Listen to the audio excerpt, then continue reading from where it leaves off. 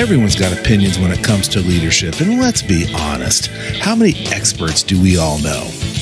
But where can we find real leadership advice that's not BS? Well, look no further.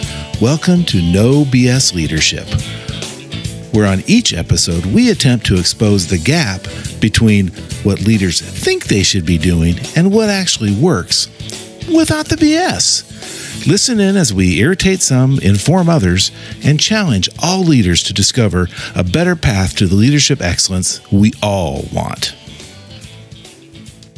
Ring, boom, the best part. Boom, boom, boom, boom, boom, boom, boom. Oh my gosh. Oh, that's why I love this group. This is great. Rock it, roll it. Oh my gosh. Well, welcome back to the podcast, everybody. We are so excited to be here. Man, well over 75,000 hits on our podcast, which is awesome. International. We're making this thing big. Thank you so much for listening. We appreciate all you listeners. All 4 of you in Eastern Oregon, the 3 in New Zealand, and 5 in Australia, and however many are in India listening to us because we're big there. So we appreciate everybody there. Huge. So today, our episode is kind of a follow-up to last week's episode, assuming they go in the order that we recorded them here. Last week was I quit. This week is you can't quit. You're fired. So kind of a follow-up. Because who doesn't like to fire people, right? He says that like he's been to that movie before. It's true. It's true.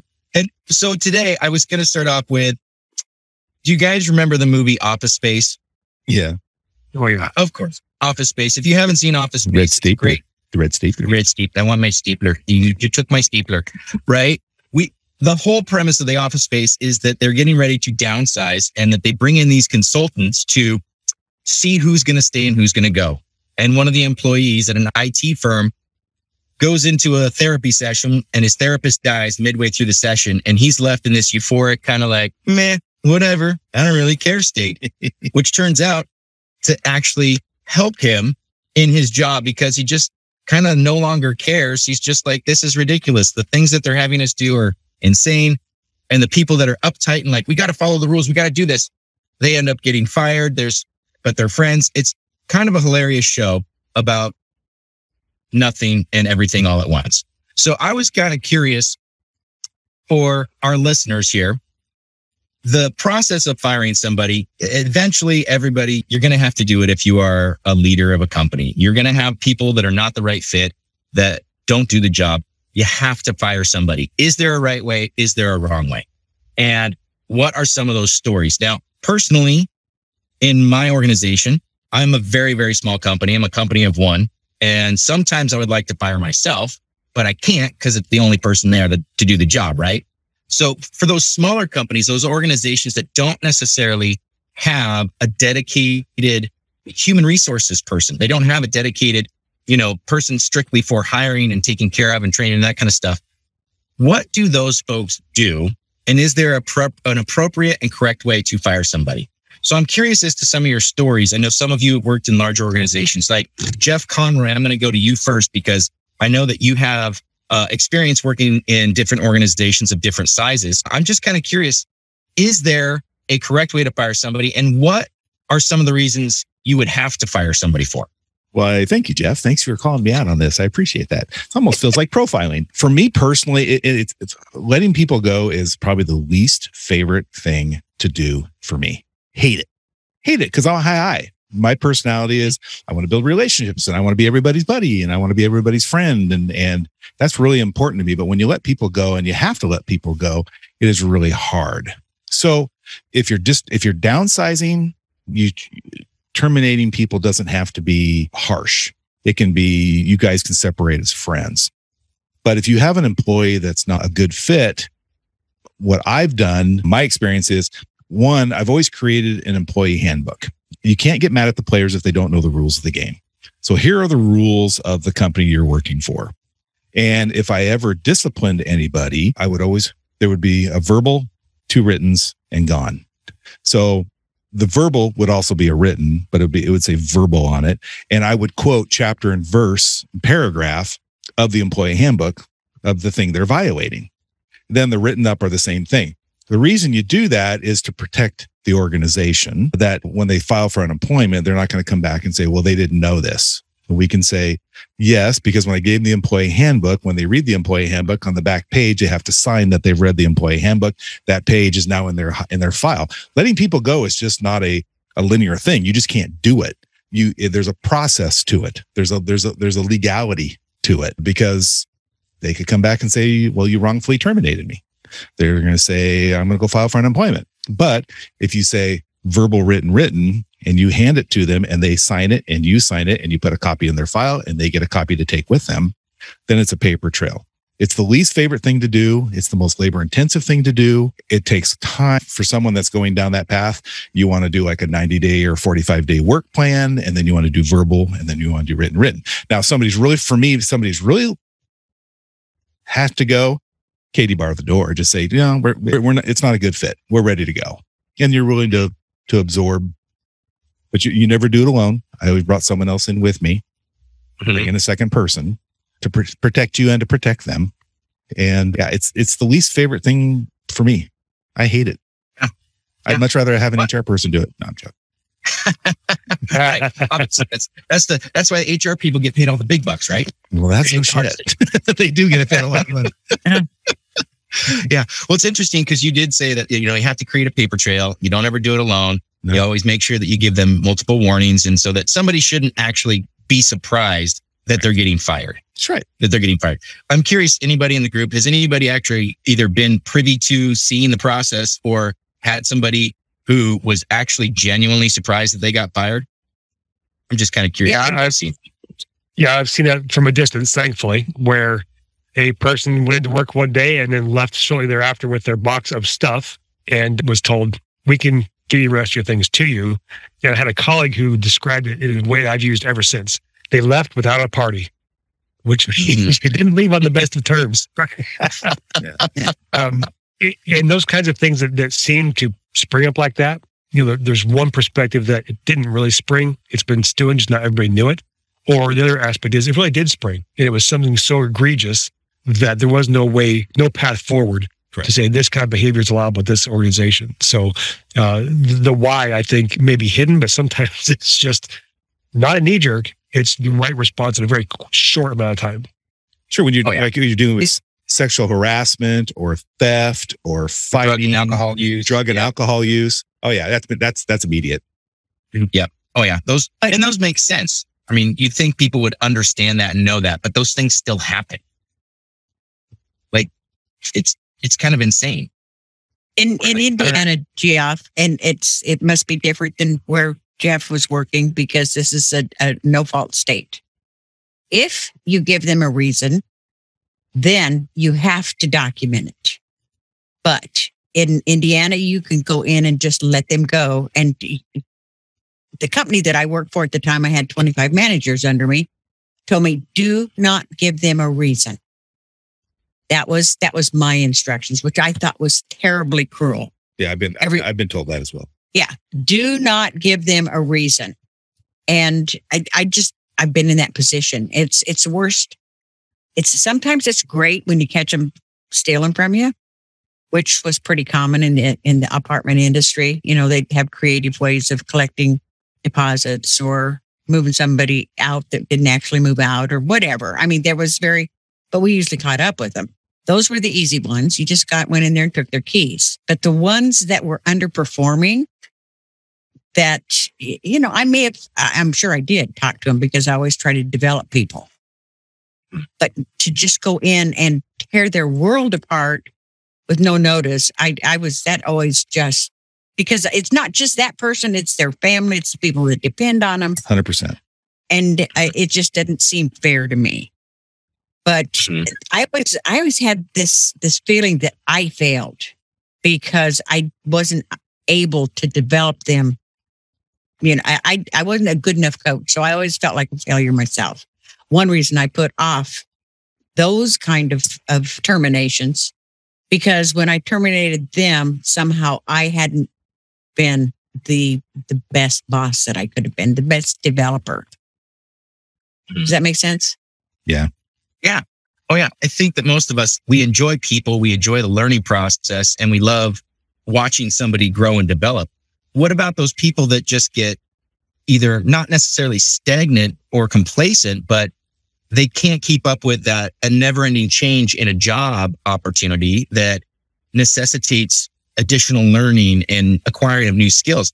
What about those people that may have been with a company for X amount of years that are just no longer performing? They feel they have tenure. Right. Yeah. Dr. Sam, you and I can talk about tenure in education and how that affects things differently. It's obviously two very different industries, private industry versus, public education. But what about that feeling of tenure for people? How does that affect whether or not you have to let somebody go? Is that a factor? It's a factor. I'd say it is a factor. And it's not just you've been here X years, you're owed something, but if they're even reasonably good at their job, they're going to have some institutional memory and some other benefits to offer. But when you described it, I was thinking most people move out of a job and they say the phrase something like, I've grown out of my job, I need more challenges. And you've posed the reverse. The job has grown away from me, or out from under my control. And I'm not sure most people can even recognize that. And in fact, they may even say, I don't know why we have to change. It was working just fine. Why don't we just do it the way we did it? Which is a representation of being uncomfortable. And if people aren't willing to get a little more uncomfortable to learn the new way, then the business is going to accelerate past them, unfortunately. So if we as leaders aren't ensuring that our people are constantly learning, or at least have the opportunity to, then we're failing them on that front. And secondarily, if we will accept people not moving forward with the tide of business, then we kind of get what we deserve there too. So I think we have to help people out, help them learn, and help them continue to evolve and develop with the company. Mm-hmm. Well, that's an excellent point, because if we develop along with the company that slower change, a rising tide lifts all ships, right? Because we should be able to help everybody along. I'm kind of curious. I was reading a story and I can't remember who the author was. I think I'm not going to say who it was because I can't remember, but they were talking about a sales group.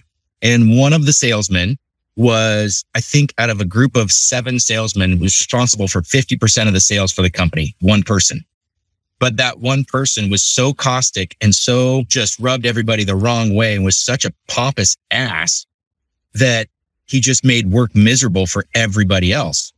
And eventually what they did was they fired that person, even though they were responsible for 50% of the sales for the organization. And what happened was rather interesting. They all of a sudden saw that all the other salesmen and saleswomen, the team took up the mantle and not only covered that 50% of sales, they exceeded above and beyond that because the environment was actually more conducive for them getting work done. So has anybody ever experienced that person at work that was just so insanely disruptive, whether they're gregarious and they just like to laugh a lot and they don't actually get work done and they distract other people, or they're just kind of that really pain in the ass of everybody so that nobody really likes them? Does anybody actually experience that? That's called ego, I think. Go ahead, Sam. They just go. Ego. It really, really jumps in there with both feet. Mm-hmm. But go ahead, Sam. I didn't mean to interrupt you. Oh gosh, no. But it's a goofy little anecdote where you may guess, you may have some ideas about how higher education works. And when people get degrees, they tend to think they know a lot of things about every single thing out there. So occasionally, once in a while, you get one of these folks with a mess of letters behind their names like somebody else in this podcast. And they start to ask questions that are really, frankly, annoying. But sometimes it's just one person. And so you get in these conversations, big meeting, and then somebody raises their hand and the whole room says, why? So in those cases, it drops the ideal for a good open discussion. Like, we have to sit through this now. And it's hard to have a productive conversation. And I'm not saying those folks have earned the opportunity to seek employment elsewhere, but it definitely has an effect on the culture and the environment. Mm-hmm. Yeah. Mr. Geyer, I'm curious as to your perspective, because you were in an industry that I haven't done a lot of work with. I'm just kind of curious for you, as a leader of a larger organization, what kind of consequences would firing a person have on the rest of the people that you work with? What are some of those unforeseen things that you say, great, we had to let this person go because they were no longer doing what they were supposed to be doing, and y'all got to just keep going? How does that affect a team? What do you think? Yeah, it's a great question. And this, not too dissimilar to Mr. Conroy. On the DISC assessment, my eye is like off the chart, 99 or something like that. And so this whole topic, because Conroy already said it, high I people want everybody to like them, and we want to build relationships and that kind of stuff. This whole topic makes me really nervous. It makes me antsy. The truth of the matter is I've been on both sides of it. I've had to help people go be happy somewhere else. And I've also been the one, although when it happened, I don't think they cared about my happiness. But anyway, it's a very challenging thing. And I've come to realize, and I think this group will agree with me, that work organizations, although the typical thing is to call us all family, we want us to be a family. We work together. We really aren't. You're really not trying to create a family because you wouldn't fire people from your family. I tried. I know it's really hard to do. Really, they just keep coming back and eating my food. I don't understand. Christmas and Thanksgiving come around and they show back up, right?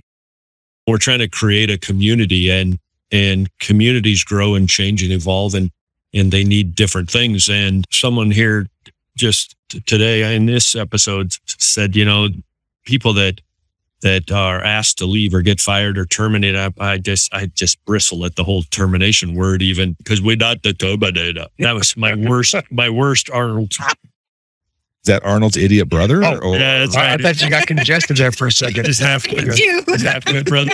Yeah. From the Kleenex. Yeah. And then I almost said that was my best Arnold Palmer. Yeah, no, not Palmer. That's Arnold Palmer. Yeah.